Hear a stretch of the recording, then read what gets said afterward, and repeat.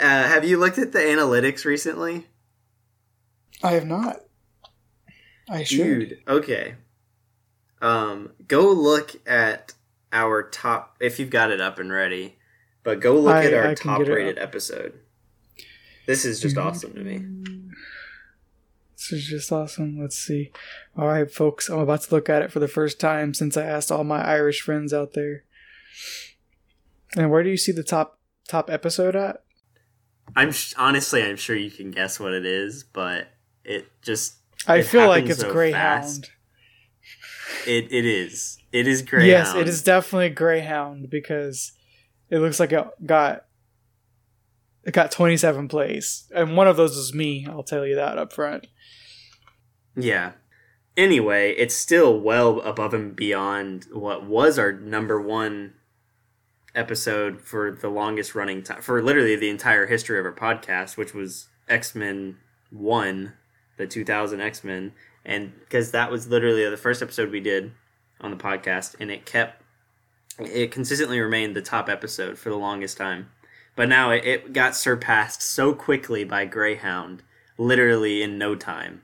And every time I looked at the Anchor app, it was like another play. It was like 20, 22, 25, 27 now. So, like, thank you guys for listening to that.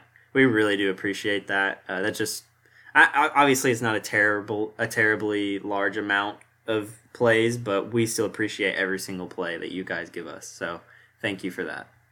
Absolutely, guys. That's awesome that you got us to 27 plays. We're 3 plays away from 30. That'd be cool if we could get 30 on that. That's like all I'm asking for. Yeah, I agree for sure. 3 more plays, guys, and we got it. We got a winner. That would just be great. Like, it's like, 30 is not a big number. To us, that is, because we're a little small podcast. You know, we don't do a lot. So, but again, if we could get that to 30, I mean, that's the episode with our good friend Keon, who is the actor who acted in the film. A small part, but still, he was still in it with Tom Hanks. He had some excellent stories. Heck yeah, man. That'd be great.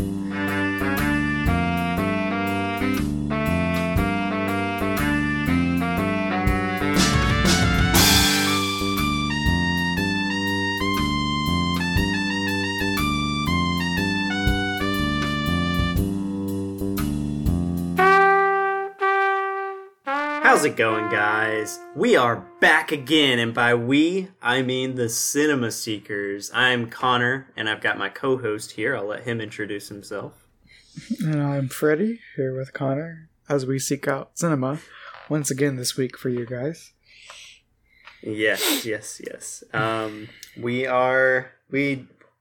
listen to you guys for once. We are actually doing a movie that was recommended. Well, I guess technically Pirates was a suggestion, but this is a suggestion that was taken directly from the Instagram post that Freddie posted a couple weeks ago. And give you a second to guess what it is. And it's 2012. That did not come out in 2012, came out in 2009, which is very odd to me. So the title of this is going to look very weird. But whatever, we'll bypass that. Freddie, bypass that. Initial thoughts on this movie? Well, I think before I give initial thoughts, I should shout out the human who recommended us. And I'm looking at the name, and it says Belle Farabee. I don't know this human being personally. Connor, do you know this human being personally? So I do know this human being personally. Okay. She actually... she and her fiance are pretty good friends with me and Amanda. We met them at church years ago now, but we've gotten pretty close with them. So I thought it was kind of funny that she actually suggested a movie to watch. So that's kind of funny. But yeah, I do know Belle. She's awesome. So hey, Belle. Okay, I don't know if you're listening to this, but we watched your movie. I mean, I hope you are, because you suggested something. And if you don't listen to any other episode, I hope you at least listen to this one. Like, my goodness. Yeah, for real. It'd be kind of funny.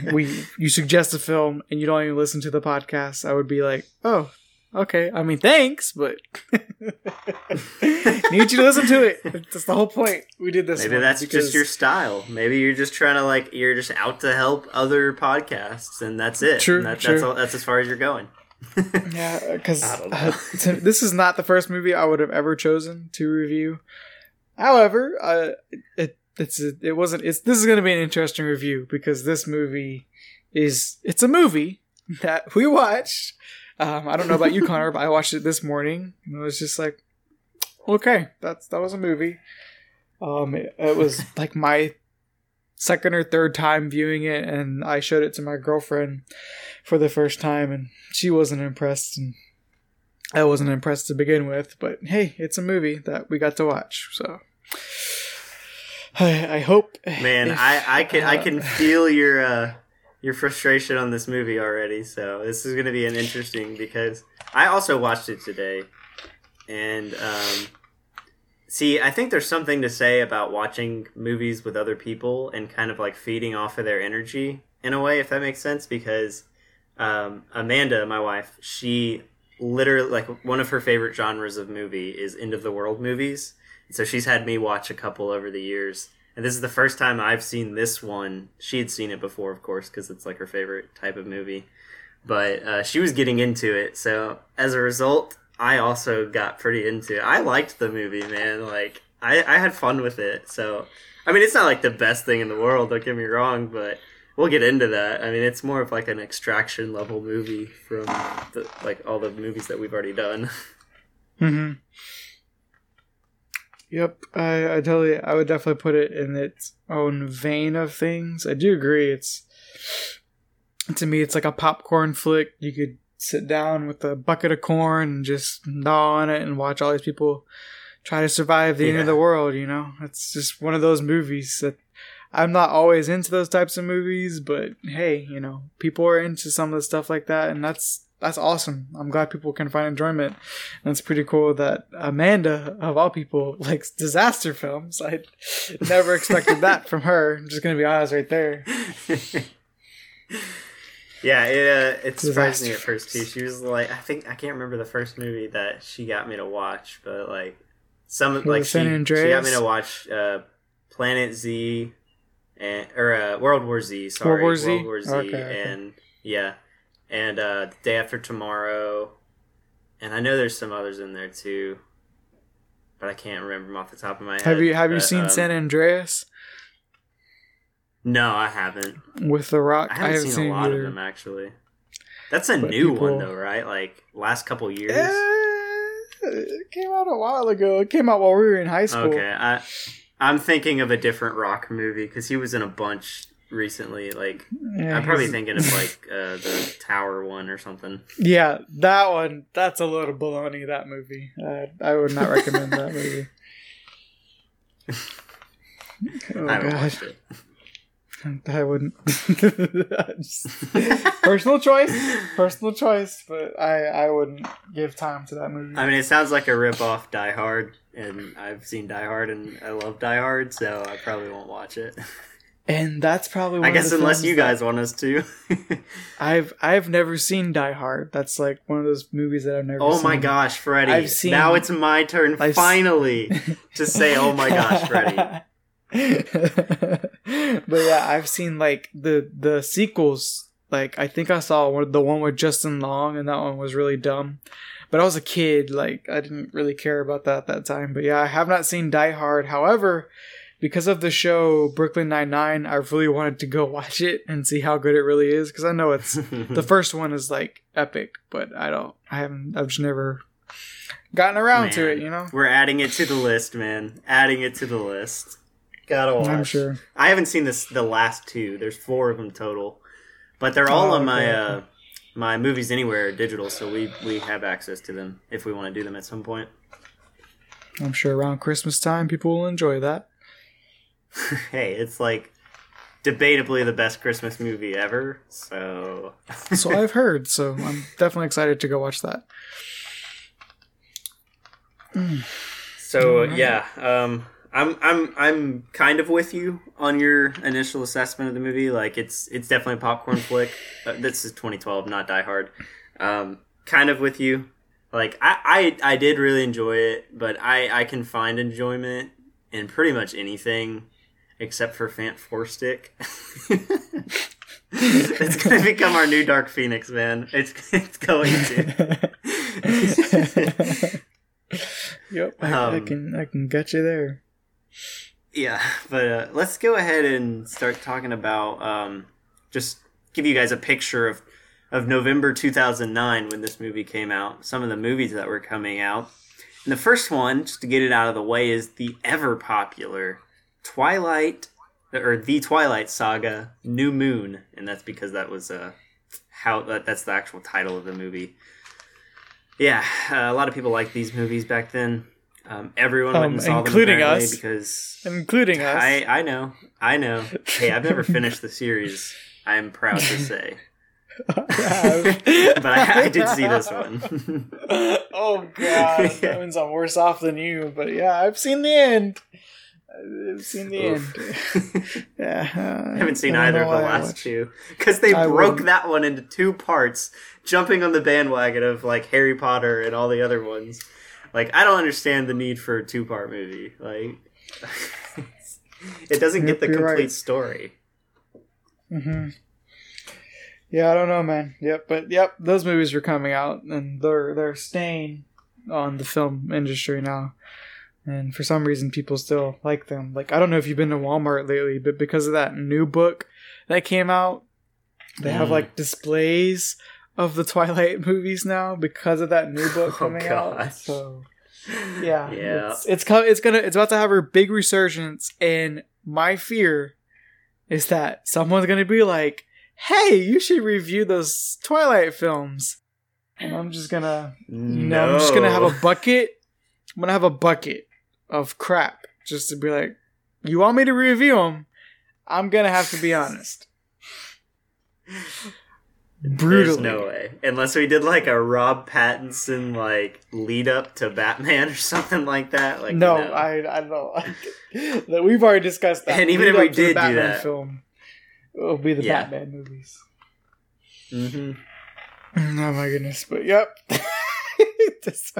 That was a movie that came out, everyone. So if you like those movies currently, I don't know what's wrong with you, but hey, everyone likes what they like, so I can't judge that, I guess.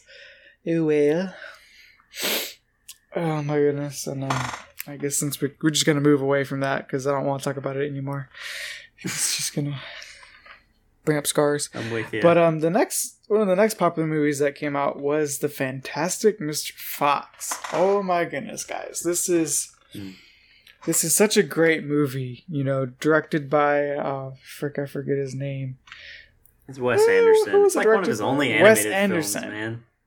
It's his first one. He did do another one, Isle of Dogs, which I have the little collection of because I love Wes Anderson's animated take on features because he can do like live action films amazingly with his style, like Grand Budapest Hotel, but when it comes to his animated features, he knows how to play to everyone. Like, there's adult jokes in Fantastic Mr. Fox that only an adult can understand. It will go right over a kid's head, so you don't got to worry about stuff like that. But Fantastic Mr. Fox is such a great movie, and Connor has told me that he has never seen it, so I'm just going to let you guys know. When Connor tells me he doesn't like a film, we have to add it to a list, an invisible list, but a list where we're going to watch it at some point. It is a long list. Like, Connor, I have Die Hard, and you have 50,000 movies on the list somewhere. I'm sure at some point... Now. I haven't been keeping track of yours. I'm sure at some point we'll get to more movies that I haven't seen, but as of right now, I have seen way too many movies. Well, it was Fant Four Stick, but that got settled. Well, so. That got settled, and Connor I don't know how he feels about me anymore because of the results I gave from that. I'm sure many people questioned me after that review. I'm sure we lost like 10 followers on Instagram. It was a sad thing. Yeah. No, I'm kidding. Oh goodness, I hope that doesn't happen. They'd be like, oh goodness, this guy likes Fan Four Stick because he's only seen it once. Anyway, we had just two other movies that we wanted to mention just since they were kind of popular at the time. I don't know about you guys, but I watched this movie so many times. It's The Blind Side.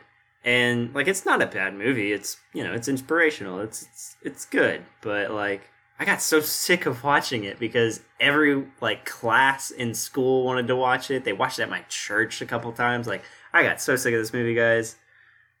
I don't know. I wonder if other people had the same experience as I did. I'm sure they did because like I remember there was a time where this movie was looped at a Walmart I worked at. Oh man. And that was for it was for a while. Like I was never anywhere near it. I would just walk past it, thankfully. So like I don't have like this like, oh, I've seen it too much. I've seen it enough. Like I don't think I need to watch it anymore because I don't know, I've seen it that many times. It was one of those movies that they wanted to show in school all the time because it was inspirational and all that jazz and everything like that. Yeah. It's like, why can't we watch Star Wars? Star Wars is inspirational, but no one wants to watch Star Wars. Or the Marvel films, for Christ's sake. They're always against those kinds of movies. It was always football movies or National Treasure. or Finding Nemo. That's all you got. Or Finding Nemo. I forgot. I freaking forgot about Finding. How could I forget? We watched that 50 million times in grade school. Like, we're scarred by that movie. It's like, if you don't know that movie word for word and you're in school when that movie came out, you just don't know it then. Like, that's it. The amount of times I've heard classmates recite P. Sherman 42, Wallaby Way. I can't even count it. Like, yeah, dude, it's one of those things, man. It's one of those things, and of course, along with The Blind Side, I remember watching this next movie in school. Should have been played way more because it was one of the last hand-drawn animated features that Disney did, and it was The Princess and the Frog. The Princess and the Frog is such a good movie, like, for an animated film, and like even as a kid, it's like, fantastic. It's a princess movie, but at the same time, it has like these amazing aspects to it. Like, I'm not a musical person, but this movie I could probably watch over and over and be fine with, especially with Raymond. You are kind of a musical. When Raymond, the little light bug. Yeah. And then I just love like you already mentioned it, but like it was the last hand-drawn movie, which is kind of breaks my heart a little bit because just the amount of work that goes into hand-drawn animation, and like this is where it doesn't get better than this for this one, The Princess and the Frog. Like I know we're not reviewing this movie, but I have to give it some praise just because it's so good. I love this movie, man. I love even the villain, like I got friends on the other side. I got friends on the other side. Are you ready? I love it. Boom, boom, boom. Yeah, dude. It's classic. Ready? I feel like we have a bit of a little stronger tie to it because we used to live in Mississippi, and right across the way, like 2 hours away, was New Orleans. So it's like it kind of hits a little close home for us. But even people who don't have that connection, like it's just one of those wonderful films that everyone can watch and enjoy. So yeah, agreed, man. Unfortunately, this is not the movie we're reviewing today, but those are some films that came out around this one. I think the film that came out closest to 2012 was Fantastic Mr. Fox. That one came out the same weekend. And then, of course, I've already seen the box office for this film. Me too. And I'm dumbfounded in the first place. However, dude, I'm not. It was directed by Roland Emmerich. And Roland Emmerich has done some amazing films. He did the original Independence Day. He did Midway. He did the unfortunate sequel to Independence Day. He did The Day After Tomorrow. He did the 1998 Godzilla. He did 2000's The Patriot with Mel Gibson. And he's done White House Down. Like, he has such a, great filmography as far as I can see. And he even did Eight-Legged Freaks, which is a movie about giant spiders taking over a town. And I loved spiders when I was a kid. I would always get my parents to try and buy that film for me. And of course, my grandmother bought it for me unknowingly because she didn't know it was a bad movie. But yeah. But Roland Emmerich, he directed this film. So, to me, his name is what brought people to this film mostly. And I guess just pure, like, out of pure intuition that people just wanted to see what does a movie look like of 2012. Because, I mean, a bunch of people thought the world was going to end November 21st, 2012. So the fact that we're getting a movie about it just made people curious, and people wanted to come see this film. And I'm getting to that. This movie had a $200 million budget, but it made $769.6 million US, which is just, oh my goodness, that's way too much. I'm sorry. I don't think this movie should have made its budget back by a long shot, but it did. And more. It did pretty well for itself. Man, yeah. I'm not even surprised. I guess you know what surprises me about that is the fact that it didn't come out in the summer, and this strikes me more as a summer blockbuster, or like a popcorn flick of the summer. So that's kind of weird to me because I feel like you get more butts in seats like June, July, even August than you do in November. So that's kind of weird to me. But I mean, who knows? At the same time, especially back then, because we hadn't established that a movie could come out during that time and make $1 billion. Because we all know later, 2015, Star Wars came and did that. But at this time, like, that was unheard of. A movie making $1 billion, like, I'm sure $769 million is a lot of money, especially for a November film. Like, that's crazy to me that this movie, of all of them, it's almost like people didn't know what to go see at this time. I guess they were skeptical about Fantastic Mr. Fox and all these other movies that had come out because, yeah, I mean, if you look at the movies that came out around it, it was the only one I know notable is Fantastic Mr. Fox. Every other film is just But like before 2012, Christmas Carol came out, and I mean that was mostly for kids. And it's just funny that Twilight didn't knock it out of the spotlight because like Twilight came out not even 2 weeks after it. I don't know, but this movie made a lot of money for what this movie was, to be honest. And I'm a little dumbfounded that it made this much money.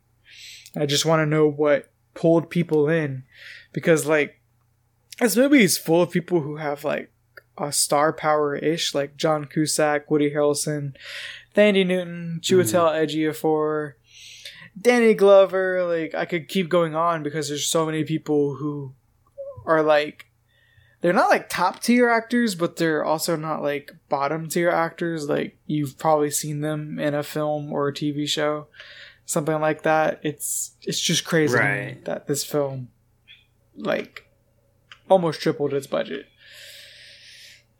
Almost. Well, you bring up cast, but before we get into that, you said something, and I need to verify this with you. Did you say that The Day After Tomorrow is a sequel to Independence Day? No, I was talking about the sequel to Independence Day. Like the same director directed the sequel to Independence Day. No, okay, I was so confused. Though, just the way you said it. My bad. No, yeah, man, I didn't realize that. Tomorrow is not a sequel. Yeah. Right, yeah. Very good. I didn't realize that Roland Emmerich was responsible for like half of the world-ending movies, like pretty much all of my wife's favorite movies. So that's really funny. There you go. She loves Roland Emmerich. Then that's what you gotta say. Yeah, I guess so. You learn something new every day. All right, yeah. So let's get into the cast. I mean, you already kind of hammered some of them off, but like. The two main ones are John Cusack and Chiwetel Ejiofor. So I guess we'll talk John Cusack real quick since he's on the first one on IMDb. I know he's a big name. I don't know a ton of the stuff he's in except for like 16 Candles. I'm not looking hard through it right now, so I know there's others that I probably know, but like He's the weird nerdy kid in 16 Candles, because I watched that pretty recently for the first time, so that's why I remember that. Mm-hmm. Yeah, I don't know. I've never. To me, John Cusack is like the most okay actor of all actors. Like he's like okay enough to have like almost a household name, because he's just been in just certain movies like this one where it's like, oh, he was in that. And like there's a movie called Being John Malkovich I want to watch and see, and he's in that. And I'm like, oh, I didn't even know. But yeah, John Cusack, he's an okay actor. I don't know. To me, he really doesn't he doesn't express a lot when he acts. Like that's just how I see him. Like I don't know. I've never been like a huge fan of him. Yeah. See, like I know that he's been in movies since this one was produced and released. But, like, it really does seem like by the time he was in this movie, all of his bigger films were kind of out of the way already. Like, they had happened in, like, even as early as the 80s, I guess. But, like, mainly the 90s and the early 2000s was more his heyday, is what it seems like just by looking through his IMDb portfolio. But, I mean, I didn't mind him in the movie. I think you're kind of right. Like, he doesn't really, like, show any emotion other than like I gotta save my kids in this movie, basically. Which when he does it, I mean it's effective, because like he's usually with his daughter that he's trying to not let her get scared or whatever, you know. So I didn't mind it, but it's not it's not the greatest thing in the world. Yeah, that's my thoughts on him. John Cusack is John Cusack. I guess if you like him, it's great. But I don't know. He's not a really great actor, in my opinion. He's just kind of meh. And then I guess we can go Chiwetel Ejiofor. He has one of those names that's just ugh. Yeah, sounds like you're chewing on gum to me. Chiwetel Ejiofor. Yeah. He was great in this movie. Like I genuinely like Chiwetel Ejiofor and everything he does. Like he's in The Martian. I like him in The Martian. I actually really like him in this movie. He was very charismatic in this film, which like for a film like this, like he didn't have to bring his A game, but he brought it. So it kind of brought a little more life to the film for me, with him being like a second runner-up character. And then of course agreed, man. He's in Doctor Strange now, and he's going to be the bad guy in the next one. So I can't wait to see him in a role like that. So I've never seen him we've never seen him as a bad guy, I don't think. Yeah, kind of. He voiced Scar in the live action Lion King. Yeah, but that movie sucks. We don't talk about that movie. I'm not disagreeing with you. But he was in the Old Guard. He was in the Old Guard, dude. The Old Guard. It's a Netflix movie that just came out. It's such a good movie. Haven't seen it. Plays. Oh, dude, it's such a good movie. And then he's also in the second Maleficent. He plays a really awesome he is in that, yeah. He's a good character in that film. I don't remember what he did in Four Brothers. That's the only other movie I see that I know him from, besides the movies I've already kind of rattled off. But yeah, he's great though, man. Like I really like Chiwetel Ejiofor. Like he's one of the like rising actors now. Like he's rising to A-list, and I'm kind of confident that Doctor Strange Multiverse of Madness will just push him further into that, especially working with Sam Raimi. Like I'm super excited for that movie, dude. I'm so excited for that. As far as this movie goes, I thought he was probably like the best actor in this entire film. So like, yeah, I mean, that says a lot. Like I know it's a subpar movie, but he acted his guts out, and like I know it's not like the best performance ever, but like it's a genuine performance. I feel like he feels like he's human, especially a lot more than John Cusack. To me personally, I don't know how you feel about that, Connor. Maybe you feel differently. I agree. He carries the theme of the movie for sure. Yeah, definitely. And I think that's why they started on him in the first place, because he's the first person you see and get attached to. And then John Cusack comes later, and John Cusack's kind of a character in this film. But yeah, Yeah. Chiwetel Ejiofor hits it out of the park on this film. Yeah. So I have a question. Do you think that John Cusack's character or Chiwetel Ejiofor's character is the protagonist of this film? I don't know, dude. It's hard. Personally, I want to say Chiwetel Ejiofor because the movie starts with him, and he's kind of he's a bigger through line because his part is a lot more important to the plot than John Cusack. Like, John Cusack is just an average Joe who happens to get entangled in this and figures some stuff out. But Chiwetel Ejiofor, he's kind of like, he's the one who helps discover, that, this is going to happen. And then, like, throughout the movie, he's trying to make sure things go good for humanity, even though he has a character opposing him. To me, it's Chiwetel Ejiofor, right. But it kind of sucks that John Cusack is labeled first build in this movie, but I don't know. I definitely, this is more a Chiwetel Ejiofor film than a John Cusack film.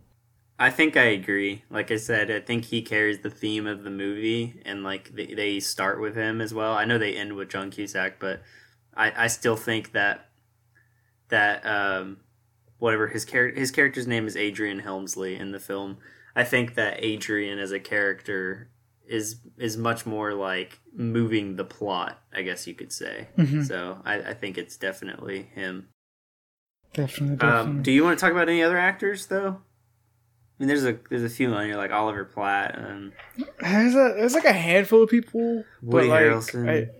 Like Woody Harrelson, I want to talk about because like I totally forgot he was in this film in the first place, and it's just kind of like he's playing this crazy dude who's like at first he's stalking John Cusack and his kids, and then he like asks questions about what the government said, and like but he knows everything, and essentially he's the whole reason how John Cusack even knows where to go in the first place. But that's kind of like right. In the end, that's kind of like worthless because they still get there because they get with someone else who knows that's where to go. So it's kind of like, okay, do we really need him? But it's just funny that like Woody Harrelson's character essentially helps you point out that things are going weird with the government, and that's about it. But his character was all right, It's Woody Harrelson. You can never go wrong with Mr. Harrelson. Freddie, you just opened up a huge plot hole in this film that I was not prepared for this early in the game. But what is that? The stupid map. They didn't even need that. Exactly. Yeah. What the crap? He literally died almost for nothing. I'm so mad at that now. What the heck? Dang it. Yeah, it's like they make it a point to get this map, but then they end up meeting with the Russian family, and it's like, well, that Russian family knows where they're going. Mm-hmm. Oh my gosh. It's like, he doesn't even use it. It's like they wasted time going to the I think it's the Yellowstone mountain range. They wasted time going there. Yeah, and then they go to Las Vegas, but that's only to refuel, and that's where they meet.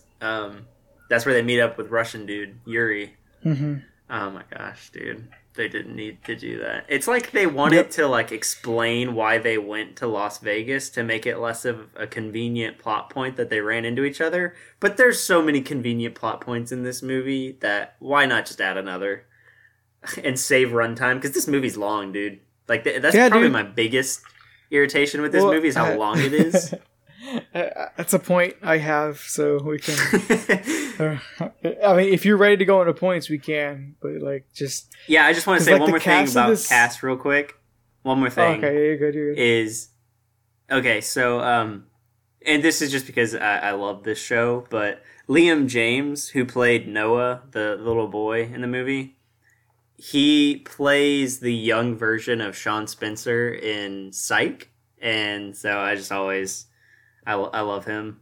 He's awesome. So I just had to like shout that out, especially if you haven't seen Psych. Like, please consider it. I know you haven't, Freddie, and that's something you really need to watch because it's a great show. Well, here's the thing. I started watching it at some point, and then I don't know, I just stopped.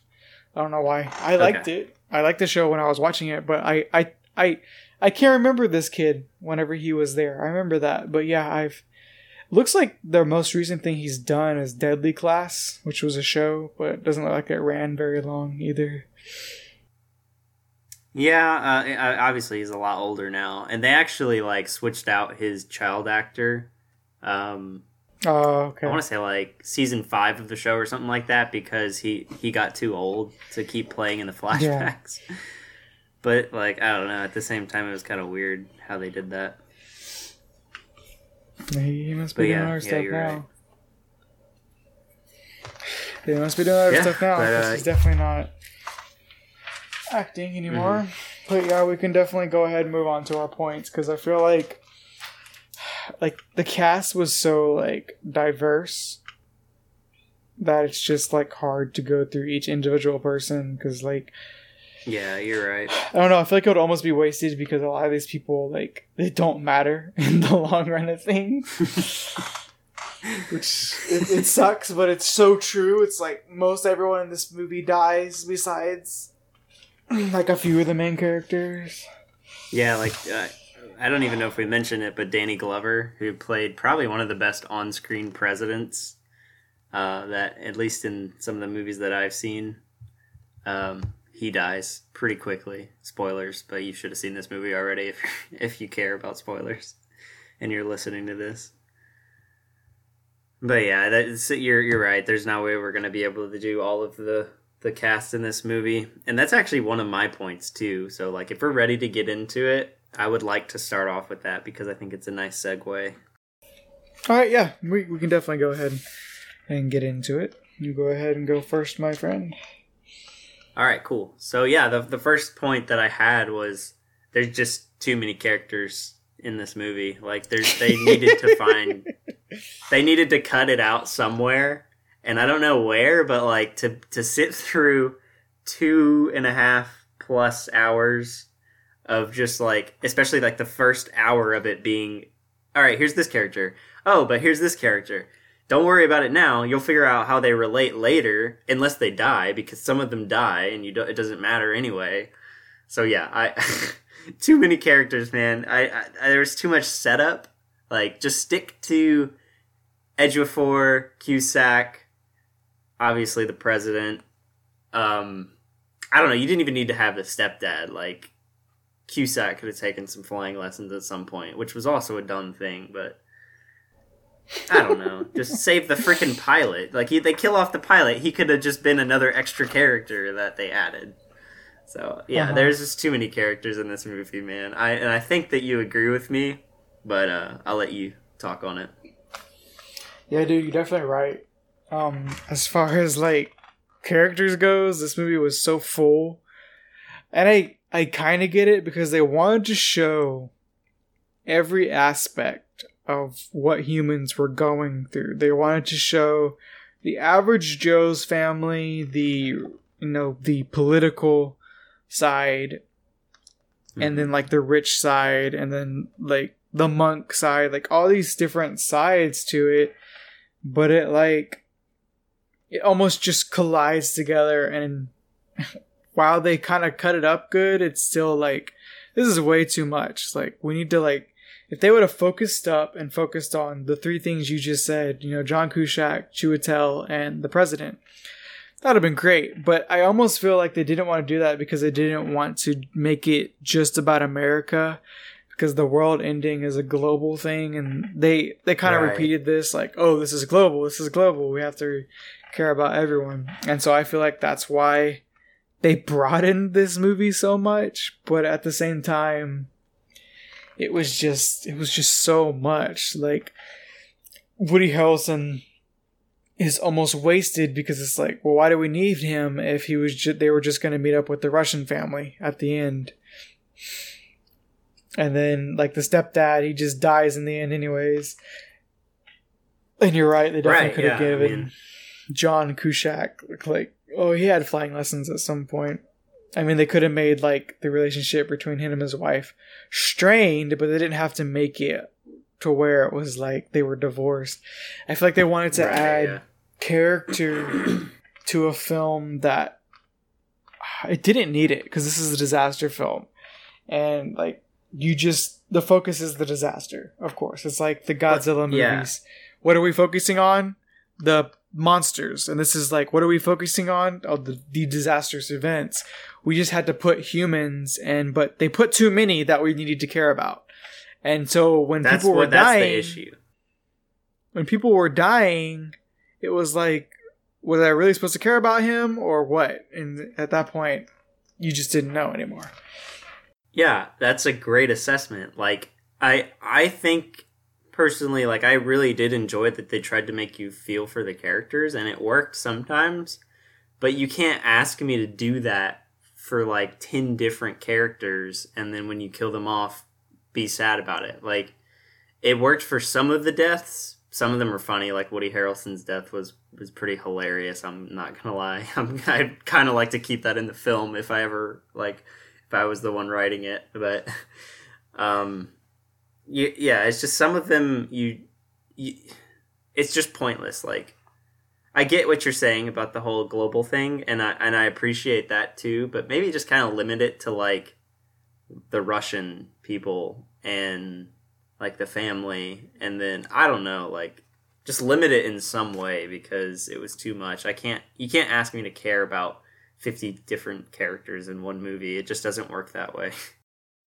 I know, it's like this is not Game of Thrones where you have 7 seasons or 8 seasons to get to know certain characters and watch them die. Right. This is a 2-hour 38 movie, and like you can only do so much in that time, and they really wanted us to like care about so many people, and really we should have focused on 3 people. And I think the ones that I cared about most were Chiwetel Ejiofor and the president. Everyone else I honestly could have given a crap about. And then when the president dies, I was like, well, I guess I can care about John Cusack and his little family. Like, I cared more about John Cusack's kids and ex-wife than I cared about John Cusack. Yeah. Like, I agree. I don't know. They had that thing at the end too, where like they were like, "Oh, is he dead? Is he not?" I was kind of like, "I don't care if he's dead, really." As bad as that sounds. It's like, of course he's alive. They're not just gonna kill him off. But for a second there, I thought they were going to, but they weren't ballsy enough. Apparently, no, they didn't. They want to go through with not that. In 2009. Yeah, but you're right. It was just, I don't know. It was just kind of a mess as far as characters went, because at the end of the day, there's just way too many people. And there's one point they're like, "Oh, you need to care about the president's daughter because the president died." And it's like, who is this person? Like, who cares? Like, as great as Thandie Newton is as an actor, like, they just didn't give a flying flip dangle about her when she came into the movie. Like, it was just like, oh, who cares about you? Lose just, all of focus that on someone in else. This movie. Mm-hmm. Mm-hmm. Yeah, lose it all. The whole freaking Mona Lisa thing. No, it's another thing that they have in the beginning of this film, and it's like, it's literally like 10 different set locations back to back, and it's just too much. So yeah, I'm with you. I mean, it was interesting that they were replacing art with like fake art, but at the end of the day, it was like, who cares? Like, it didn't we matter. Just need to focus on the people. Yeah, like at the end of the day, because they never go back to that. Oh no, never again. They keep talking about her and like how she's involved in it, but that's it. Yeah, it's like they just wanted to give Adrian a love interest, and they really didn't need to. This is not a love movie. This is a death movie. Yep. But that's my point. So I'll let you go with your next one. Seems like we're in agreement on that one. But here's a point I have. So this movie is called 2012. This movie should be called Close Calls Every 20 Seconds, because that's what this movie is. A close call every 20 seconds as soon as the end of the world starts. Like, as soon as the end of the world starts, luck just plays into John Cusack's family. Like, thank God John Cusack is lucky. Otherwise, they would have been dead at the beginning of this film. And then like my girlfriend made a point. She's like, you could literally make a drinking game. Like every time they almost die or have a close call, you take a swig. It's just like, that's not a good thing about this film. Like I get a couple of close calls, but it's like they have so many in this film. It's just like, when does it stop? Like, this movie should have just been called Close Call, the story of 2012. Like, yeah. And of course, there's only one family that has a close 2020 Part 2. Oh, probably. Goodness, let's hope not. This better not happen in 2020. I'm not gonna make it. But yeah, that's the only thing I have on that point. Like, this movie just has so many close calls. It's like, why are there so many? Well, yeah, and like, I don't know, that does kind of tie into one of my other points, because I want to talk a little bit about the escape scenes, basically. But you're right, like, within those scenes, literally, like, the scraping under the bridge, the driving through the crashing building. The biggest offender now to me is when he goes back for the map and he literally, I don't even know how, it doesn't show because there's no way they could have shown it because it's impossible how he survived. From a filmmaking standpoint, there's literally no way they could have done it. Mm-hmm. But like, what's really dumb, and this is one of my nitpicks too, I'll just go ahead and say it, is Gordon's like flying the plane, right? And it's accelerating away. And then the wife is like, wait, don't go, blah, blah, blah. The kids are crying and everything. John Cusack, his hand hits the pavement. And at this point, they're like football field lengths away. And the wife's like, wait, I see something. No, you don't see a hand that far away on crumbling asphalt. There's no way.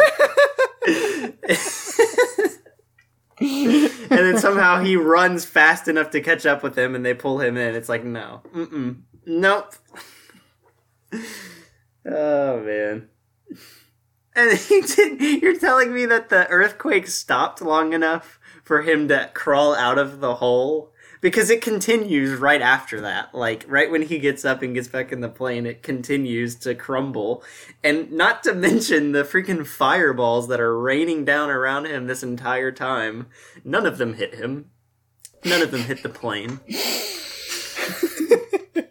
Yeah, exactly. Like, 2 of those or 3 of those would have hit that plane. Like, let's be honest. Like, they weren't looking backward at much points. Like, there's no way they could have seen him coming, yet they were dodging and weaving like they could see him. Like, no. No.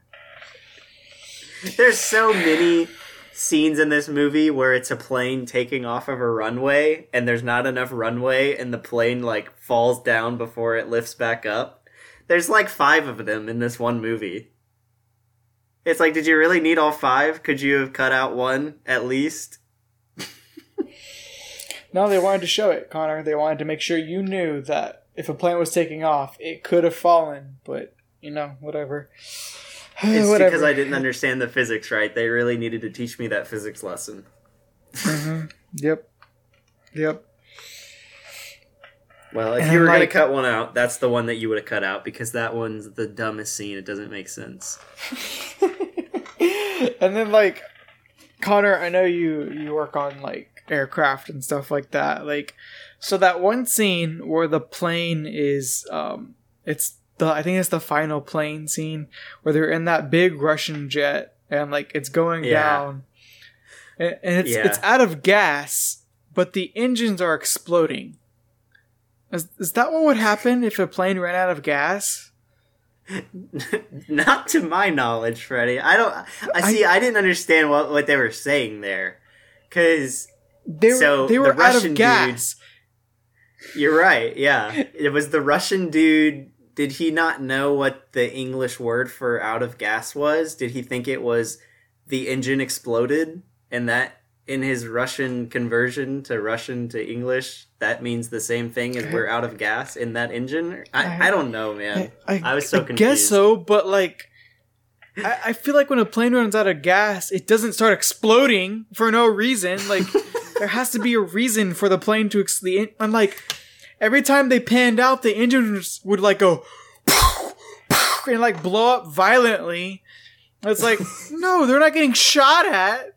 Like, they're just flying. The plane would just, the engine would just slowly come to a stop, and the plane would just kind of be like going the way it was. Yeah. You could like control the flaps, but you can't control the speed anymore. Like, I don't know. Like, I didn't understand why the plane started to explode on them when there was nothing happening. Like, they weren't hitting anything at the time. The engine, like, if you go back, you'll see these dang like engines. They're you're just right. Yeah, it's totally in the sky. Right. There should be no explosions yet. So yeah, I don't know. It was weird. Also, another but I don't know. Yeah, I agree with you. That's dumb. But like another bad physics moment in that scene is like right after they land, they have the scene where like they drive out in the Bentley. And so they accelerate off of that, right? So like they're going opposite direction from the plane, which is probably traveling, I don't know, like 50, 60 miles an hour, fast enough for sure. And then with the hatch open, and when he starts to land, all the other cars and vehicles that are in the belly of this plane, they start falling out. And they start crashing around them in the Bentley. Do you know how much farther away this plane would have been by that point if they're going in opposite directions? Like, when an object falls out of a moving object, it still continues that direction. It doesn't automatically go the opposite direction. So there's no way that they would have been, like, had all these cars crashing around them at that point. Yeah, I don't know. I guess they wanted to make you, like, feel, like, even more like in trouble, but there really was no trouble or reason for them being in trouble. I don't know. It's weird. Yeah, we're getting deep in the nitpicks already. I think I've already listed off like 2 or 3 of mine, so we need to probably bring it back a little bit. I don't know, dude. I already told you this. Like, to me, like, this movie it's just full of them. So like my point about the close calls, like every time there's a close call, to me that was a nitpick, because it was like, we have too many of these at this point. Like, we don't need all these close calls. Like, have some keep us on the edge of our seat sometime. Like, there's a point where like they have these close calls and you're just like, they're gonna make it. Like, who cares at this point? I agree. I think they shouldn't have done it nearly as many times as they did, because it was effective the first time. And that's my next point, is like those, especially that first one, the near escape scenes were awesome. Like, because the first one is with the limo, and that's like, this is where stuff hits the fan and this movie starts to turn. And it's this incredible scene. It almost feels like it needs to be like one of those like 3D rides at Universal Studios or something like that. But basically, like, Cusack comes up with the limo and gets his family, and the freaking house crashes down like right after they get out. They get in the limo. They're driving all through like the LA area trying to get, I don't even know where they're trying to get to, just I guess the airport to get the plane. But like, they are literally, it goes back to your point, because they have near miss after near miss after near miss, but I didn't care because that was the first time they had done it.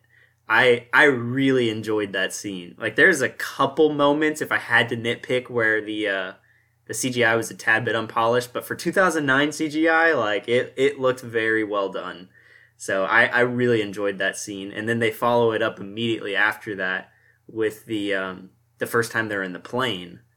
And they have a lot of cool near misses there, because like there's one of my favorite parts was when they're flying and they literally like fly underneath the underground subway as it goes by. I just thought that was really cool. It kind of gave me like remember the end of Into the Spider-Verse? Like, it kind of gave me that vibe in a way. It was just really cool how they did that. I really enjoyed that. Well, yeah, to me there's just too many of that at a certain point. Did you have another point you wanted to go off of, or did you want me to go ahead and come up with another point? Oh, did you like those scenes? I I thought they were great, like good CGI and all that. But to me, like having seen the film before, I was just like, I was already tired of it, of like all these near misses by like the time they got in the plane. I was just like, oh great, I gotta go through this again. But like you're right. Yeah, that really makes a difference, I did notice, but something that I did notice was it's like the CGI is pretty good for 2009. Like, yeah, there were times where it wasn't polished good enough, but like for a 2009 film, they had the CGI kind of locked down at this point. Oh yeah, definitely. Like I was not, for the most part, I was not upset with the CGI. Like hardly at all. It almost makes me wonder, like, do you think this movie was really heavily advertised as being like 3D basically? Because this was in the time where every movie was like, they would have a 3D. I mean, it's still a thing, but like every movie, it's like, oh, watch it in 3D, and like they would rope you in with the trailers and everything being like, you know, kind of like that. And those scenes really feel like CGI heavy scenes, or like 3D heavy scenes. Yeah, I can guarantee you that. I guarantee you they did it. And it was probably around the time they were using those, there were black glasses that were like, they would reuse or whatever. It was... At the Grand? I guarantee you it was just like, they probably were like, we can probably sell a lot more tickets with 3D and make more money. And obviously they did something to make more money, because it made almost... 770 million. So that's crazy to me still. But yeah, I'm sure they had like IMAX theaters showing this. I bet you looked great in IMAX too and all that. But yeah, that was my only lament about this movie. Yeah, the only bad part about watching it just now for my first time was that I was watching it on my tiny TV. And so, like, I feel like it would have been such a cool experience to watch it on, like, a big old IMAX screen, or even, like, your big TV, Freddie. My 55-inch. Yeah. Yeah, I gotcha. And then one more thing about this point before I move on. Sorry. You're good. The only other thing I wanted to say was, so, like, they wreck so many different world monuments in this movie. So you got to think, like, I feel like the CGI team must have had a lot of fun doing that, and they're just like, oh well, let's wreck the Sistine Chapel. Oh, what about the Jesus statue in Brazil, and I don't know, yada yada yada. The list goes on. They wrecked so many dang world monuments, so I feel like they had a lot of fun doing that. Yeah, it's funny because it's like, I mean, Roland Emmerich directed the first Independence Day, and in the first Independence Day, what happens? The White House gets blown up. So I'm sure he was already like, he was probably like, oh, I've done it before, let's do it again. Because that was the thing back in the day. Right. They were afraid of showing the White House being blown up, because it was kind of like a niche thing. And of course, nowadays, the White House gets blown up every 2 or 3 years, so it's become normal at this point. But yeah, I guarantee you they were like, oh, how can we break this and it make sense and stuff like that. I'm sure they went much more into the physics of those things than the actual like physics around the main characters. Yeah, for real. All right. That's all I had on that point. I just really like those scenes. Until they got old. All right, so I have to say that Woody Harrelson's character really dumbed down the science of this film, because it's like the way he explains it is like, imagine it's an orange and the inside of the orange melts so everything on top can float freely around. And I was like, I mean, you could have said it the smart way and people would understand. I feel like that was not necessary for this movie. I feel like they could have told it's almost like they didn't trust the audience to be smart enough to understand if they would have said the sun is giving off so much radiation that it's melting the Earth's crust, so it's making the tectonic plates become loose and adrift. But I don't know. I mean, I just said it and I understood what I just said. I feel like the average Joe would have also understood that, or I hope at least. But like, they made Woody Harrelson's character dumb it down to the simplest terms. I don't know. I was just like, did they not trust the audience? Like, was it one of those things where the filmmakers were like, no, we need to kind of make it dumb so everyone can understand? And it was like, I feel like the average grade school kid would probably know what would happen in order for the tectonic plates to just start moving around, like everything had to melt inside. But I don't know. I feel like this is more of a nitpick, but it's also kind of like a major thing because it's like the studio didn't think the audience was smart enough to understand the scientific talk behind how this could happen. In ancient times, the Mayan people were the first civilization to discover that this planet had an expiration date.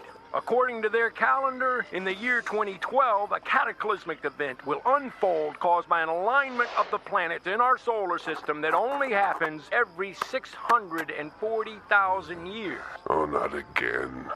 Pretty neat, huh? I did all the animation myself. Just imagine the Earth as an orange. You lure them in with humor, then you make them think. You make a really good point. Like, I had not considered that it does kind of treat the audience as being kind of dumb, because they explain it the scientific way too, multiple times, in fact, I'm pretty sure. And then they do the Woody Harrelson bit too. So I get what you mean. It's like they explain it the science way, and then they're like, oh, just in case they didn't understand it, let's do it the dumb way. And then I think they do the science way again after that. But at the same time, I actually kind of dug that. Like, I thought it was a really clever way to just kind of, like, real quickly show you what's going on. I honestly would have been fine if they just kept that, honestly. Like, I thought it was a really interesting way to do it with this crazy guy making an animation. And I thought it was funny because I like Woody Harrelson. And just to see him, like, I animated it myself. I put the humor in it and everything.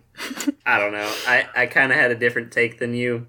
But I totally get what you're saying with that. Like, they should not have tried to over-explain it that many times. So, yeah. Yeah, I don't know. It was just, like, as a filmmaker, trust your audience. Like, don't treat them like they're, like, 2-year-olds. Like, the average Joe is gonna know, like, things like this as long as they went to, like, grade school. I'd understand if, like, there were people that they didn't trust fully because maybe their first audience didn't go to school or anything like that. But, like, they showed this to the average public, and I'm sure the average public knows that if something happens with, like, the crust and the core and all that, our plates are gonna, mess up somehow or another. I mean, that's kind of basic stuff at the same time. I do see where you're coming from, where it's like, they kind of made it a comedy thing, but at the same time, even Woody Harrelson was like, I wanted it to be serious, but I also wanted to rope him in with comedy so they could understand better. So, I don't know. Yeah. It's one of those things where you have to trust your audience at the end of the day, but at the same time, they did try to almost over-explain it whenever it's really a simple thing. The sun's super hot, and it's melting the earth, so stuff is going to go down, essentially. Right, yeah. Alright, well, that's all I had on that little thing. Yeah, good old Woody Harrelson. I thought he was hilarious in this movie, by the way. He cracked me up, especially the scene where he died, basically. It was also kind of, like, chilling at the same time, though, because they were listening to his radio, like, his radio feed, while he died, presumably. But I don't know, scar your children who pees at the bed every night and just make it worse. Why don't you? Yep, pretty much. So I'll go at this point, since we're already kind of talking about some of the comedy aspects. I thought there were some genuinely funny moments in this movie. Like, I listed a couple. I know there's a lot more. This was after I watched it that I was trying to list some of these, but I really enjoyed the Arnold Schwarzenegger cameo. And I love when John Cusack was like, he's an actor and he's probably reading from a script. I just thought that was like such a funny cut at him. Okay, so here's another one. The Bentley voice control, where the voice control started the engine, I thought that was kind of funny, you know? I mean, it kind of like cut away from the drama of the moment, I guess. Like, that's like the criticism that a lot of people have with the MCU humor, but I thought it was funny. I dug it. And then I really liked the Queen of England's cameo, where she was like walking on the arcs, or like in that area with the like the 3 corgis. I thought that was funny too, man. There's a lot of funny moments in this movie. Those were just some of them. You want to know what I said whenever I saw the corgis? I was like, look, Coda, you get to survive. That's my dog. He's a corgi. But I get to die. So that's essentially, I was like, I'm dead and you're fine over here with the Queen of England. I was like, great. But there was one funny moment that I kind of like caught right away, which was at the very, very beginning when Chiwetel goes to see that dude. And, like, the wife is like, I'm going to make my fish curry. And he's like, your wife gets beautiful every time I see her. And then the guy was like, yes, but her fish curry is still awful. That made me laugh. I was like, oh, it's a genuine moment right there. But, yeah, there was definitely some great comedy and stuff like that. But, I don't know. Didn't hold me like it should have. Yeah, I wish I would have wrote them down as they were coming, because there were several like other moments too that really genuinely made me like laugh, but I can't remember them now. You kind of have to have moments like that though in a movie where like every other scene, mass amounts of people are getting killed, so you kind of have to have those moments of relief. But yeah, I think they did a decent job with it. We are good to go to your next point, Alun, Fredward. Okay, so we mentioned it earlier about... Oh, great. 1 second. Okay. We mentioned it earlier about the runtime of this film. This movie is 2 hours and 38 minutes long. I almost feel like it could have been at least 45 minutes shorter. Like... At the very least, it could have been that. Because I feel like... At least just a 2-hour runtime. Like, the extra 30 minutes is so grueling. Like, I don't know, I feel like they started driving home the fact that the world was ending way too much. Because it's like, oh, we got earthquakes, now we got tsunamis. Oh, no! What are we gonna do? The North Pole keeps moving. It's like, I know the world is ending. I know the world's going out of whack. That's all I need to know. You know, you can just show me the journey to the boat or the ark is all you need to show me at this point, and I would be fine. I just feel like that extra 30 minutes could have been shaved off, which means what we were talking about earlier, we'd shave off some characters, but that would have helped this film. So it's not a bad thing in my opinion. Tremendously, that desperately needs to be done. That desperately needed to be done. Something like that. I don't know. Well, literally, it's just way too long. You mentioned it. Look, you mentioned it. The dumbest part is, like, the world is ending, and they keep driving that home, and they drive it home so much until the very last bad thing that happens is the freaking gate won't shut, so the thing is flooding. And by the way, how they get all that water out, I mean, that would have been difficult, but that's not explained.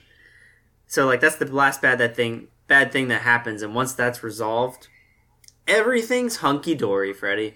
The world's not ending anymore. What? You're telling me the sun isn't still heating up? Like, how? How is everything okay now? There's no way. You literally just spent 2.5 hours telling me that the world is ending. You explained it to me 50 different ways, how it works. Even with, like, orange peels and stuff. Like, there's no way, dude. There's no way. There's literally no way the world wouldn't still be ending, even after they get into the arcs. Yeah. And, like, they even, like, at the end, like, they kind of drive it home. Like, they've been on there a year, and they finally let them out to breathe fresh air, because they say, oh, the air is finally good to breathe again.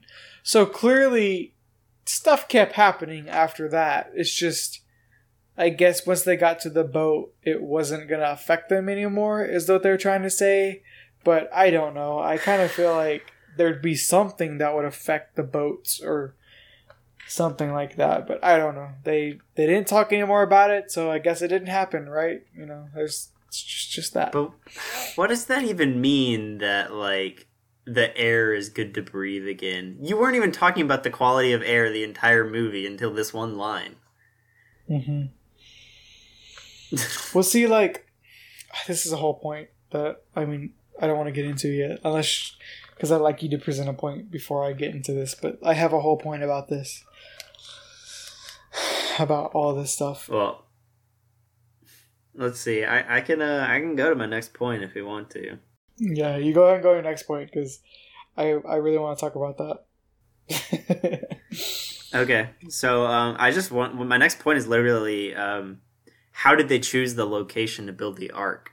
Because what if Mount Everest was like the first thing to get totally wrecked before anything else, and then their project would have been screwed from the get-go? Like, you know what I mean? Like, was there some sort of understanding that this place near Tibet was like colder, I guess, so it would heat up less quickly? Like, they don't really explain that. The only thing I can chalk it up to is that I guess they knew somehow that, because I don't know if there's a fault line there, and maybe that's why they were like, this will be the safest bet, so they just did it there because there's no fault line in the Himalayas, I guess. I don't know. I'm throwing crap out there and hoping it sticks, but like, that's the only thing I can chalk it up to. It's like there wasn't a fault line, so they weren't worried about earthquakes. However, in the movie, they say, oh yes, Boat 3's roof was damaged because of an earthquake. So clearly earthquakes can affect this area still. So that kind of like throws that theory out the window, but I don't know. They just knew, I guess. That's the only thing you can say. It's like, oh, they knew somehow. We don't know how, but they know.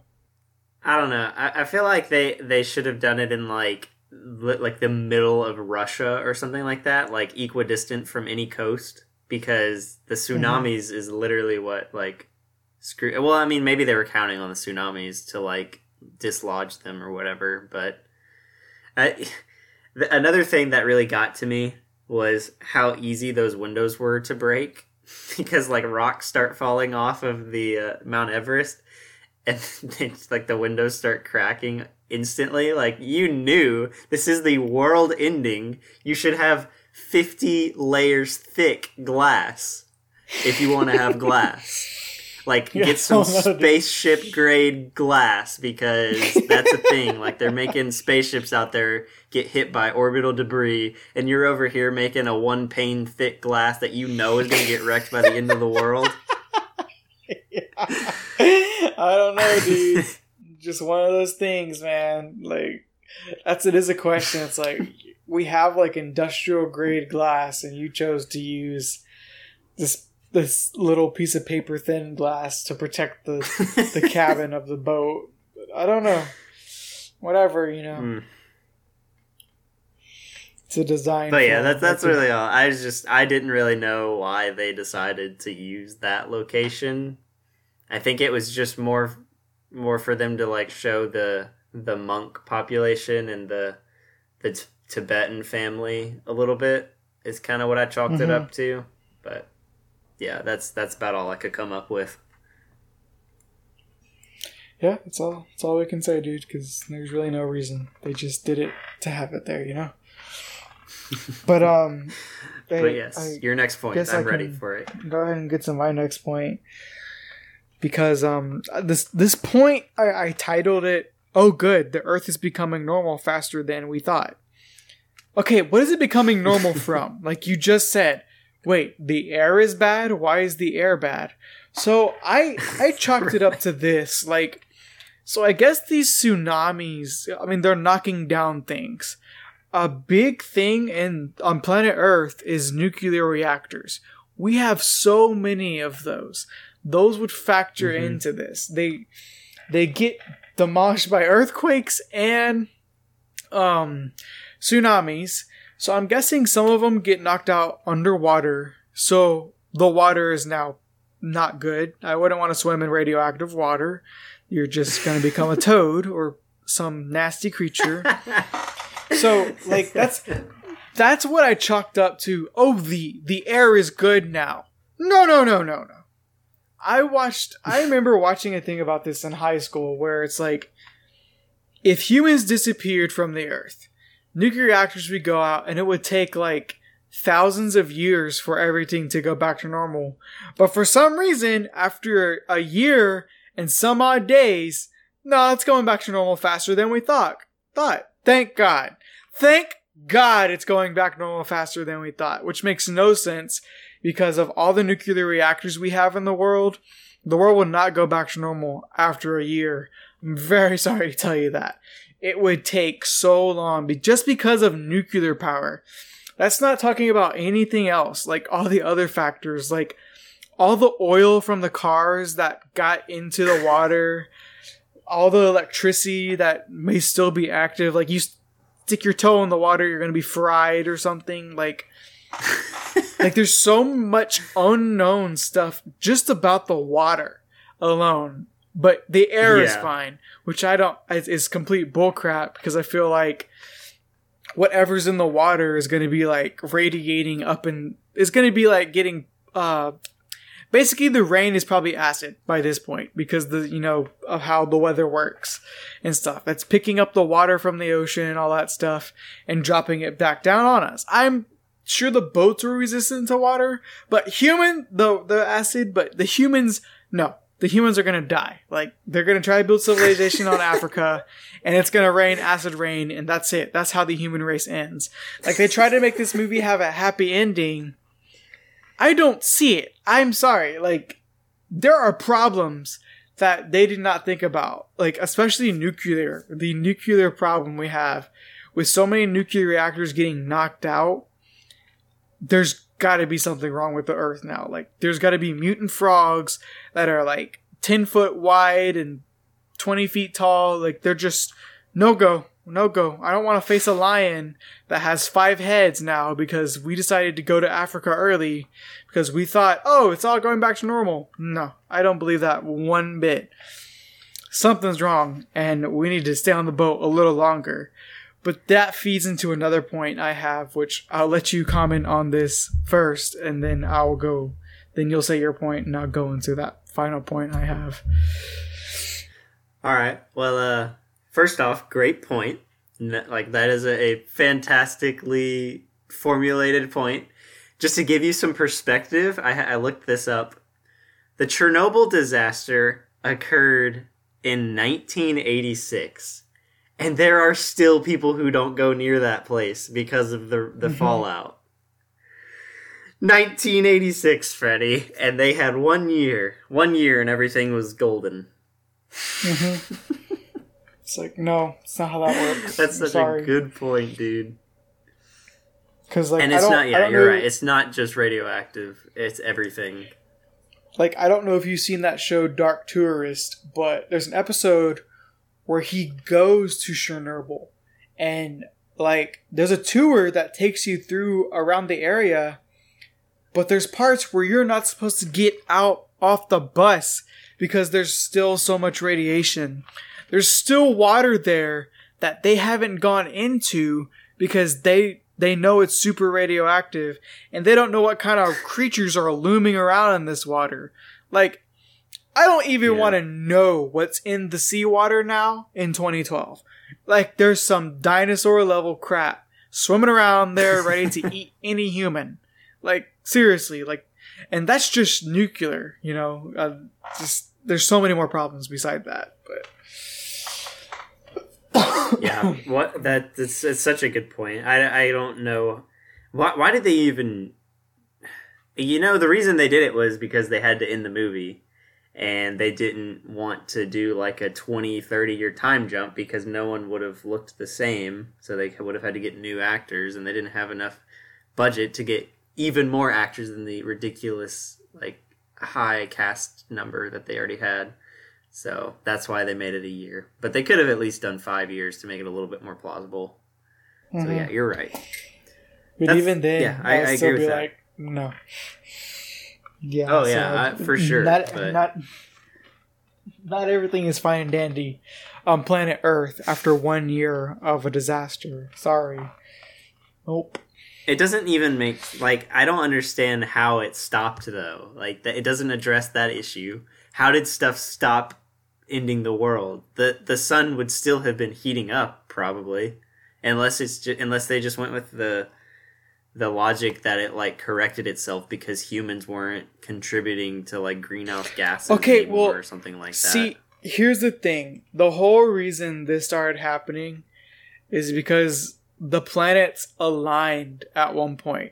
So that's why all this crap happened on Earth. So I'm guessing because the Earth kept going around the sun, it got further away from it. So those radiation belts that were coming off the sun, they were no longer affecting the Earth. So I think that's a reason. But it's like, well, what happens when we come back around again? Is the sun still going to be doing that? Because the sun actually does that. You got 640,000 years. That's a real thing that the sun does. It shoots those things out. That's why you can only get so close to the sun before satellites and stuff start burning up. But it might happen again, and it's by the time it happens again, the sun might have exploded, and we might still be dead anyway. So I don't know. It's one of those things. Okay, it raises another point. It's like, how did that even cause heating up of the Earth? Just because planets are in line, why does that cause the sun to freak out? It's I don't like not seeing any of the planets. I don't understand that. Well, see, the sun already does that in the first place. If you look at pictures of the sun, you can see those radiation belts coming off of it. Oh, yeah. Yeah, I know that. It's sunspot. So I don't, but again, I don't know solar flares. Why it gets so big to the point where it does, heat up the Earth. And, they never explain what happens to, there's a planet in between us. Venus, there's two. I think. There's Venus two. And Mars. Venus, Mars is on the other side. Yeah, but it never explains what happens to those planets. It's did they just explode? That would create a problem. Yeah, there'd be some you're planet matter. Right. But it's why is the Earth the only planet getting affected by this? Shouldn't the two planets in front of it get it first? But I don't know. It's yeah. Isn't it Mercury? The other one? Yeah, it's Mercury. Mercury is the closest to the sun. Mercury would be obliterated. Venus would be too, if considering how much damage Earth got. Mm-hmm. Yeah. What the heck? Yeah, I don't. It literally would have had to blast through those two planets to get to Earth. Because we're at that perfect distance to where the sun heats us. It will heat us up, but it's not going to obliterate us super badly. So it's well, if our tectonic plates were affected, what happened to Mercury and Venus? Because Mercury is probably gone, and Venus is probably just some melting floating rocks. Horribly bad. Because if it, we saw how bad Earth got it. So that means what happens to Mars after that? What happens to our moon? Yeah. I don't think they thought this through, is what we're finding out. I just don't think they were just oh, we have to end the world. How can we end it? And they just said, yes, use the sun, because that's plausible, which, okay, yes. However, there's a lot of factors. If Mercury was obliterated and Venus was obliterated, I'm sure those explosions would come at Earth, and that would probably affect us more than the tectonic plates would first, right? Especially if the sun is blasting outwards. Yeah. I mean, I feel like we would get terrible meteor showers before the Earth hit. It would be like Armageddon. We would have to pull an Armageddon where we blow up the rock and it goes around us, which is not factual whatsoever, but I mean, still, it would be more interesting than what we got. Their science doesn't make any sense for how the actual world ends. No, sir. No, I'll sir. definitely give you that. And at the end, did they say, did I hear this right, that Africa didn't even get affected by anything? I don't know. I just heard that Africa has become like the new, like North or South Pole. That's all I got. Because remember how like the North Pole was like moving around? Yeah.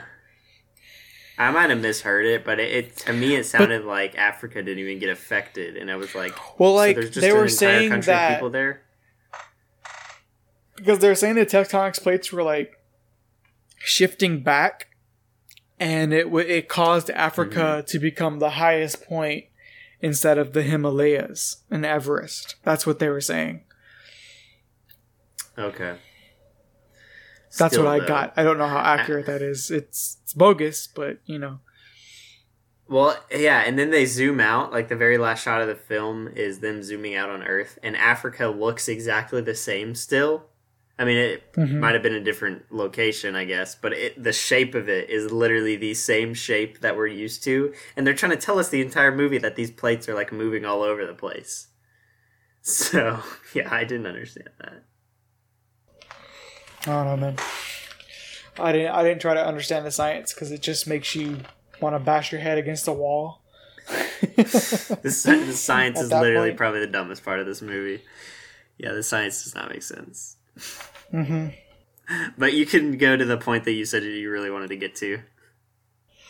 So, let's kind of act like, okay, the nuclear stuff, it didn't happen. Okay, but they made it a point in this movie to say that we can't let those people on. It'll overpopulate the boat, and the supplies will run out quicker. Okay, so did that not happen? Because everyone's still alive at the end. I'm sorry, but we've seen too many movies, too many video games about how, like, we try to establish or keep, like, a part of civilization, and things go wrong.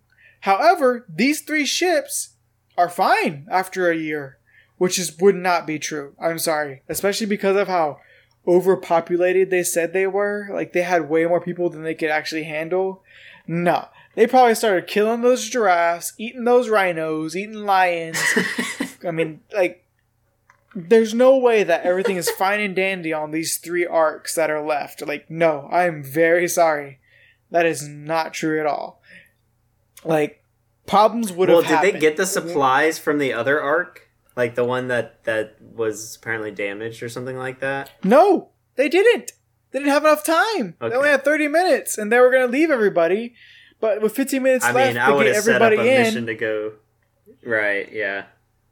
It's just like, no, something would have gone wrong. People would have started killing people. We would not have all the original people who started on this ship. I'm very sorry. This ship would have not been peaceful at all. It would have been like just chaos and just grotesque murder happening on these boats for food, because like me and my girlfriend were watching a show called Attack on Titan.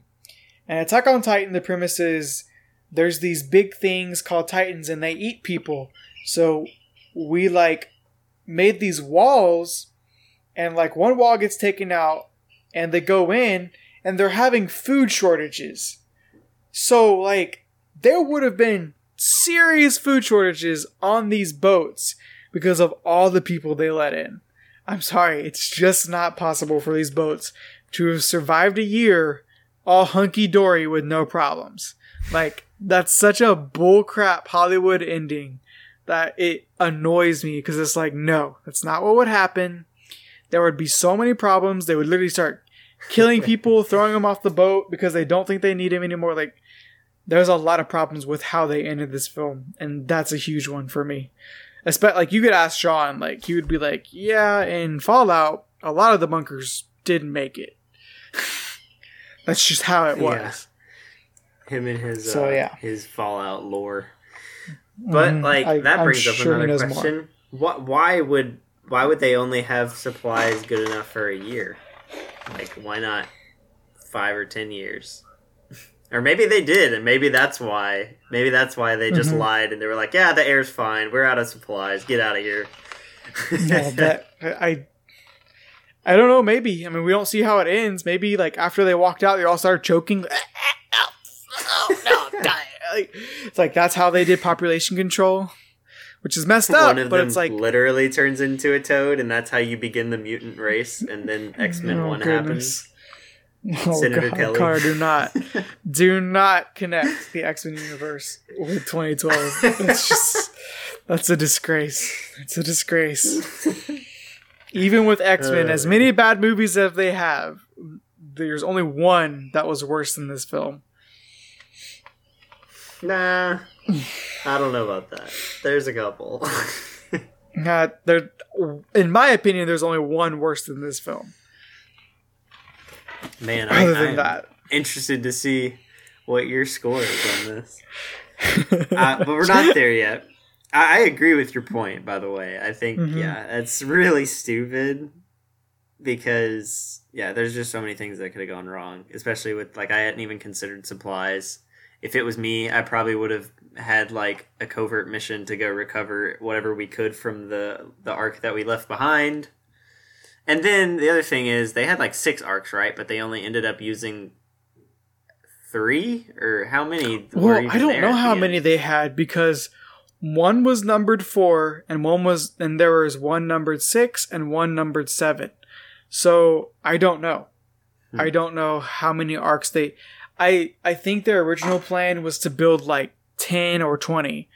But because the end of the world was happening much quicker, they only made 4 operational ones, but one of them didn't even get to be operated because it took damage.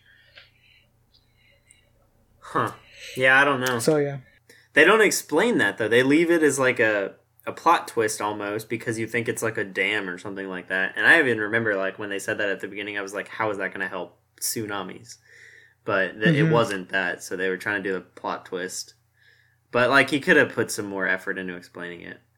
Anyway, if you're ready for me to go to my next point, yes, I've only got 2 more. Ready. My last one's really, really simple, and this one is a positive point, actually. I want to step back from the negative for just a minute, because this was probably my favorite part about this movie, is kind of the message that they were trying to give with it's mainly Chiwetel Ejiofor's character. I hope I'm saying his name right. I don't even know if I am, but Adrian Helmsley, he kind of brings this point home, the fact that humanity, what it means to be a human basically is helping your fellow human. And so I really appreciated that they kind of drove that message through this film, and it's summarized really good in one of the quotes that I had to write down because it was just so good. But he writes it at the end, or he says it at the end of the movie when he's talking with the other nation leaders. But he says something along the lines of, "If we start our future with an act of cruelty, what are we going to tell our children, and then what are they going to tell their children, and so on." And that's just a really thought-provoking point for me. It's if we were in this situation and then we literally killed off a ton of people just to start anew, that's a stain on you, that's going to get out. And so that's going to affect the future generations more than likely. So I thought that was a very thought-provoking way to put that. And that's one of the reasons I really loved his character too. And I even really liked his dad in it, although they probably didn't need to include him just to not have so many people. But because his dad has the thing with his other jazz friend where he's like, "Oh, you really need to call." They should have given him that one thing, man. They should have given the old white jazz dude his moment to just at least, I mean, I guess he got to meet his granddaughter kind of, but he should have at least been able to say "I love you" to his son before he died. And that would have kind of brought it full circle that Adrian's dad taught Adrian how to be a good human, basically. But yeah, I really liked that. Yeah. What about you? That definitely was one thing. I definitely do think, it's That's one good thing about John Cusack in this film. They talk about how like there's a line in his book that talks about how like humans need to like be good to each other to survive, or you don't have humanity, essentially.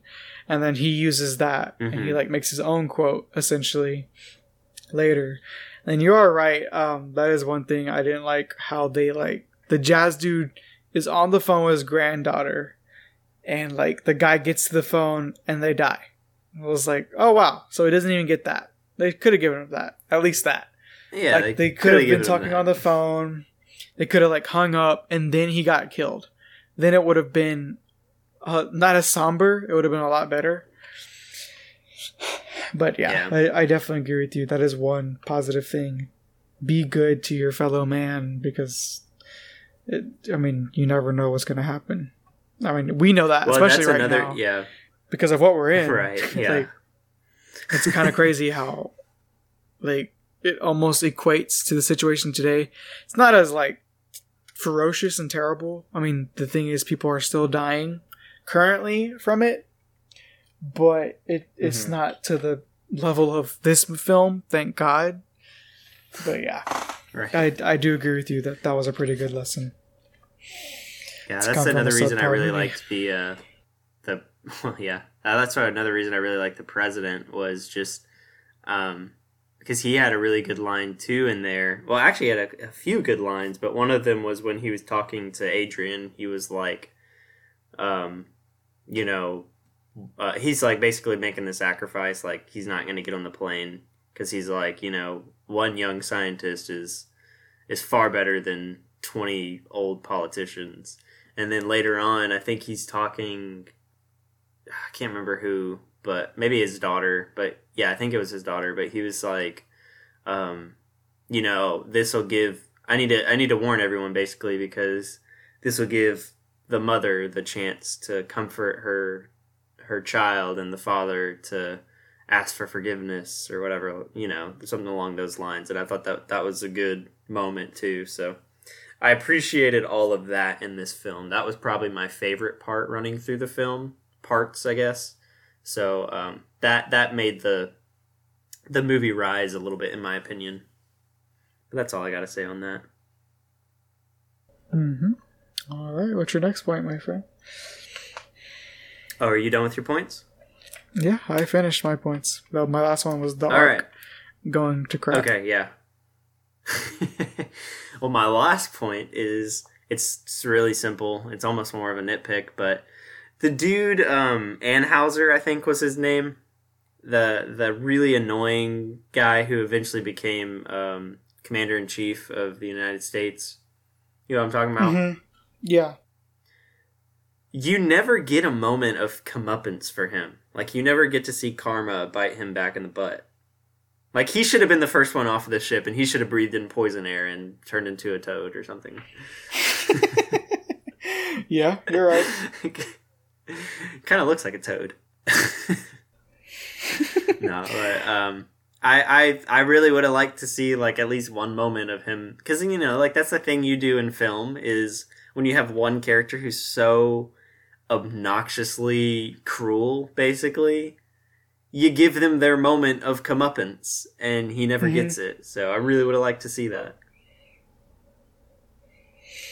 Well, see, I almost feel like that's like a lesson to be learned. It's like the good guys don't always live, and the bad guys are sometimes the last ones to make it out, because he's not a good person in general. Like, right. He just didn't care about anyone. He let his mom die, and he didn't care about when the president was dying. He immediately took over from the president. He just didn't care about anyone else but himself. And so yeah, you never get that, and I almost feel like it is a lesson. It's like sometimes the bad guys get their way, and it's just how it is. Sometimes the bad guy's gonna survive.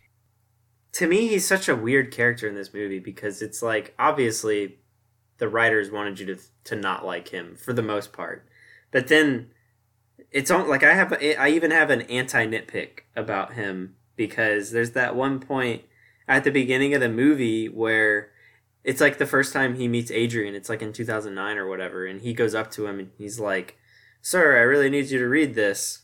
And he's like writing him off at first. He's like, "This is a black tie event, blah blah blah." And then Adrian stands up for himself and makes him read it.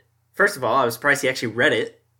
That was one of the anti-nitpicks. And second of all, I was surprised he actually like promoted him for it.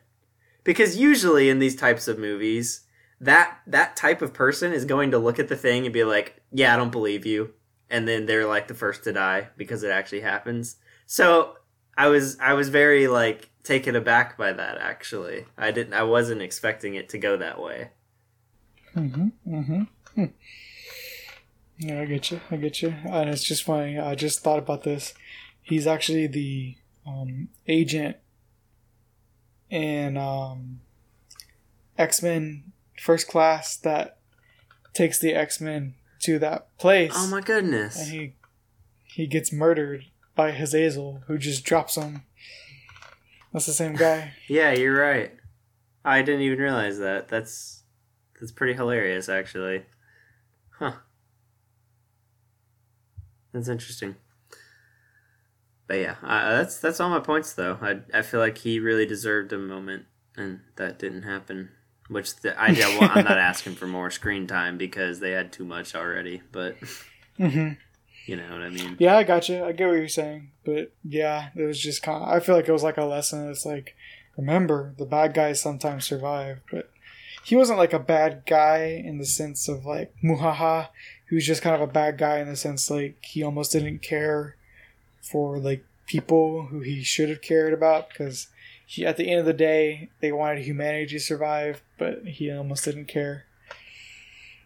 Yeah, he's definitely an antagonist though, because his ideology goes against who we think is the protagonist, Adrian. So yeah. Agreed. Are we ready to do nitpicks? If you have any more, because I know that a lot of your points were kind of nitpicks. Yeah, a lot of my points were nitpicks, so I don't have any. So you just go ahead and you start shooting, my friend, and I'll just probably just agree with what you say. Yeah, I don't have too many because I've already kind of gone through some of them, but I'll do the ones I haven't talked about yet. First one I have is, why would the U.S. Army bring Cusack and his family to the main base? You know, like when they see him there, it's like they were waiting for him to be there, and then he was, and then they close in on him and was like, "You can't be here, but wait, come with us, we'll bring you to base where there's top secret information and you get to meet like the scientists behind it all." So they do that. Like, why didn't they just tell him to leave, you know? Like, really dumb. Really dumb. Why didn't they kill him, honestly? Because they killed a bunch of other people that knew too much. Like, they make that a point, a plot point in the movie. So that doesn't make sense. True. I guess because they were kids. Yeah, that's the only reason I can assume, but it is kind of like another plot hole. It's like, wait, what?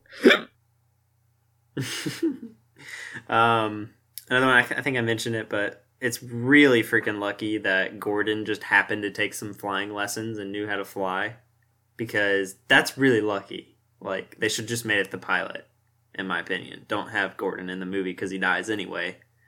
Just make it another pilot who eventually dies. You don't have to care about him or know about him, because they have that thing with the kid and he's like, "I don't know why you don't like the dude who's banging your ex-wife," and it doesn't even matter because he dies. Yep, pretty much. Then here's another one.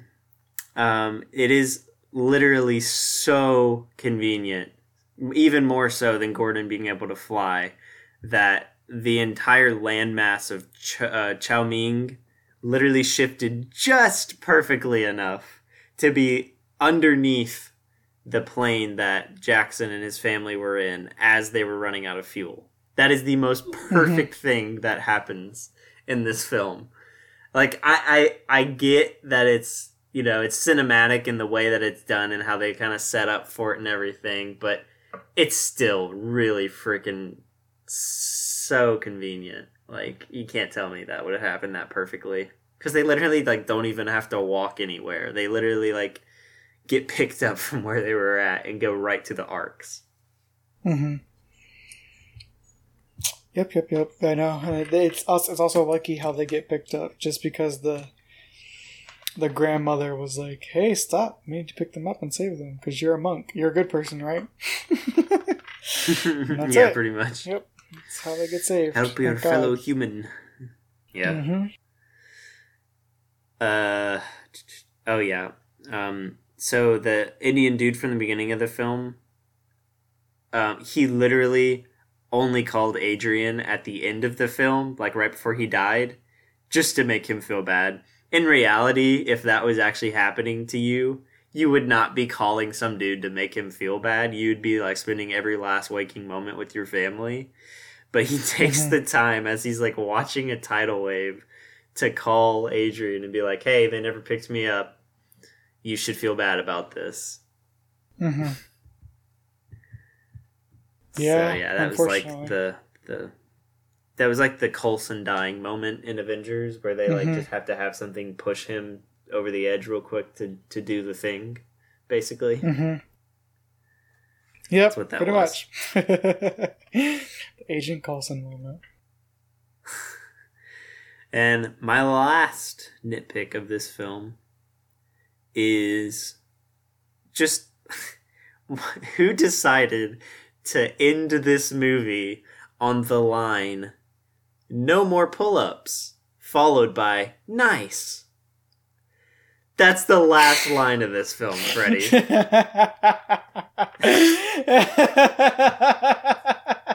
Which writer did that? No. I'm curious. Hold up. Why is that what you choose to end your film on? About the end of the world? You're not gonna like this, but Roland Emmerich must have had something to do with it, because it says written by Roland Emmerich and Harold Closer. So those two guys. Thank those guys, because they're the ones who did it. I just feel like they like got to the end of this film and they were like, "Man, we packed 2.5 hours into this. We really can't do any more. The studio's not going to let us, so we just got to end it. Like, spitball. Like, I need ideas. They talked about pull-ups at one point. Let's do that." Yeah, that's pretty dumb. It almost sums up the movie with how stupid it ends, you know? Yeah, the ending is by far the worst part of this movie. Mm-hmm. Like the very ending, because like the humanity stuff was also technically at the end, but that part I actually enjoyed. Yeah, I got you. And yeah, that's all I got, man. That's all I got. Well, I guess we've come to the portion of the show where we give our rating from 1 through 10. Thank God this is not a series. I would have hated that. But Connor, I'm gonna let you go first. We're doing Independence Day next. I like Independence Day. I love Independence Day. I would gladly do that, as long as we don't do the second one. I've never seen the second one. You've never seen Independence Day? Nah, man. Connor.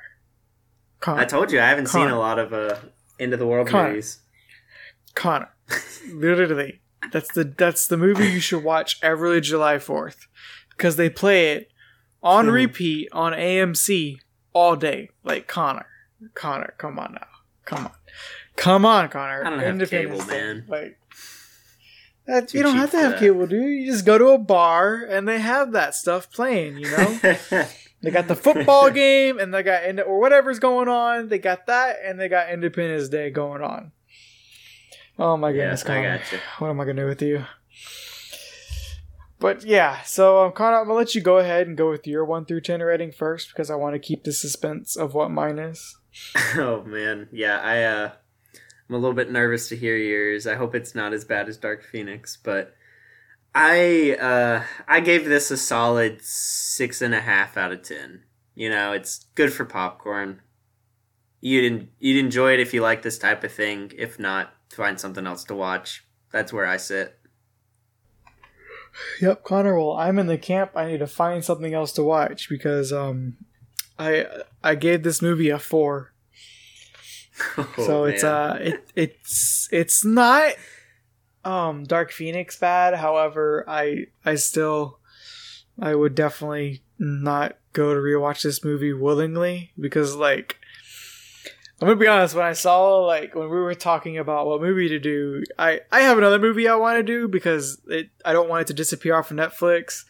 And you were like, "Well, we gotta support the fans," and I'm like, "God, I so agree." But there's only one movie I can see we can do, and I just don't want to do it. But here we are. We're doing it for you. But anywho, yeah. So that's that. I give it a 4. So so you said that this flick. was only worse than this was only better than one X-Men film. Yeah. Or did I say that right? I think you know what I mean. Yeah. So did you not? Dark Phoenix. Did you like X-Men or not First Class? Everyone likes X-Men First Class. Did you not like this more than X-Men: The Last Stand? Connor, I would watch X-Men Last Stand 100 times before I watch this movie again. Ooh, I don't think I could, man. It's I so could cringy. because I probably would. I there's still like that's still a superhero film that interests me. This film does not hold that interest on me because I'm just not into that, like, death for death. Because, like, I have this thing where I just don't like death because of death, for death's sake. Yeah. It's just with me. Like, when I watch a war movie, at the end of the day, they're dying for a cause. And in this, it was just kind of people getting killed to be killed. Yeah, because the world is ending. That. I mean, but yeah. So I would definitely watch X-Men Last Stand over this 100 times because that's just how I am. Like I understand. There's probably people who like this more than X-Men Last Stand, which I can't tell you what your opinion is. That's your opinion. So, like, if you like this more than X-Men Last Stand, awesome. Keep liking this more than X-Men Last Stand. But me personally, I would much rather watch X-Men Last Stand. Now, if you said, would you rather watch this or Dark Phoenix? I would rather watch this movie 100 times over than watch that piece of crap Dark Phoenix ever again. Because it's just, gosh darn it. That movie is just that's me with Fantastic. Easy. Yeah, I know that. So, but there you have it, guys. Yeah, that's so yeah, 5.25 combined rating. Pretty average movie. Well, a little bit less than average, I guess. But yeah, good deal, man. Good deal. That was not a great movie, but good deal. There you go, guys. So you've already referenced it, alluded to it. Next week we are going to do Batman Mask the Phantasm because it's on Netflix. We are excited about it because neither of us have seen it, so that's going to be a lot of fun to talk about. So I hope you guys get just as excited as us because this is a superhero film. Me and him are both super big superhero fans. I'm a huge Batman fan. I'm keeping up with all the comics currently, so like this is the only animated Batman feature that ever hit theatrical release. I'm excited to watch it and review it for you guys. I hope everyone goes on Netflix and watches this film because it's available on Netflix. When something's available on Netflix, that's always great because you can just go and watch it. So if you guys can prepare for next week, go ahead and go watch Mask of the Phantasm on Netflix. It is on Netflix right now. Within a week, we are going to watch and review it because we don't want this movie to disappear and then you guys don't get a chance to watch it. Especially me. Like I really wanted to review this film because I've never seen it. I've heard loads of good things about it. So just go watch that movie, and then we also have a plan for after that, which is geared towards another commenter. I'm not gonna say it yet because I'm sure he's gonna be excited we're doing it. And maybe Connor, we could get him on one of the episodes if possible because I feel like he's been wanting to be on ever since we started. So that would be great. I agree. Yeah, we'll talk about that as long as we can work out of course, the audio stuff. But yeah, I can talk with issues with that. I can talk with this person and we'll get that figured out. But that's for a later date. So for now, guys, just go watch Batman Mask of the Phantasm, also on Netflix, like 2012. So yeah, that's my bit. That's what I have to say. Cool, man. So yeah, I think we're gonna try to do this format for a little while. Just kind of like get a suggestion from you guys, and then do something that we really want to do, and then go back to another suggestion, and kind of go back and forth like that. I think that's probably the best balance, so that me and Freddie aren't watching like 20 movies we don't like in a row, more or less, because we definitely want to do, like, there's no doubt about it. We do want to do stuff that you guys want us to do. That's why we're here. But we also want to watch movies and find good cinema. So that's hence the name of the show.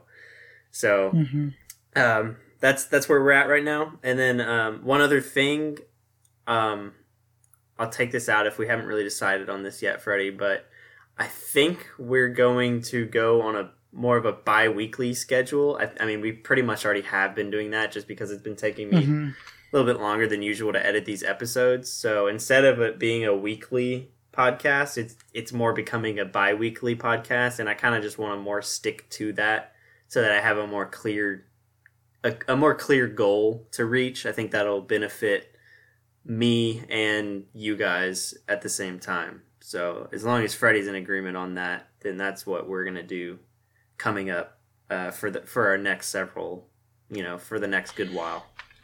Yeah, I just want to give Connor more time to work on things, especially since we're both working human beings. We work in the real world. We do stuff like that, and it'll help Connor out, especially right now, since I don't have a laptop that can get Audacity or a really good editing software. So right at this moment, he's kind of been the sole source of editing, and like, thank God he's amazing at it.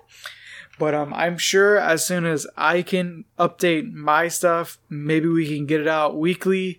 However, for the time being, guys, it will become bi-weekly. I know there's probably some sad faces out there right now being like, no, what am I going to listen to every week now? It's like, there's plenty of podcasts out there. And the fact that you even give us a listen, that's great to us. Like, thank you. Thank all of you for listening.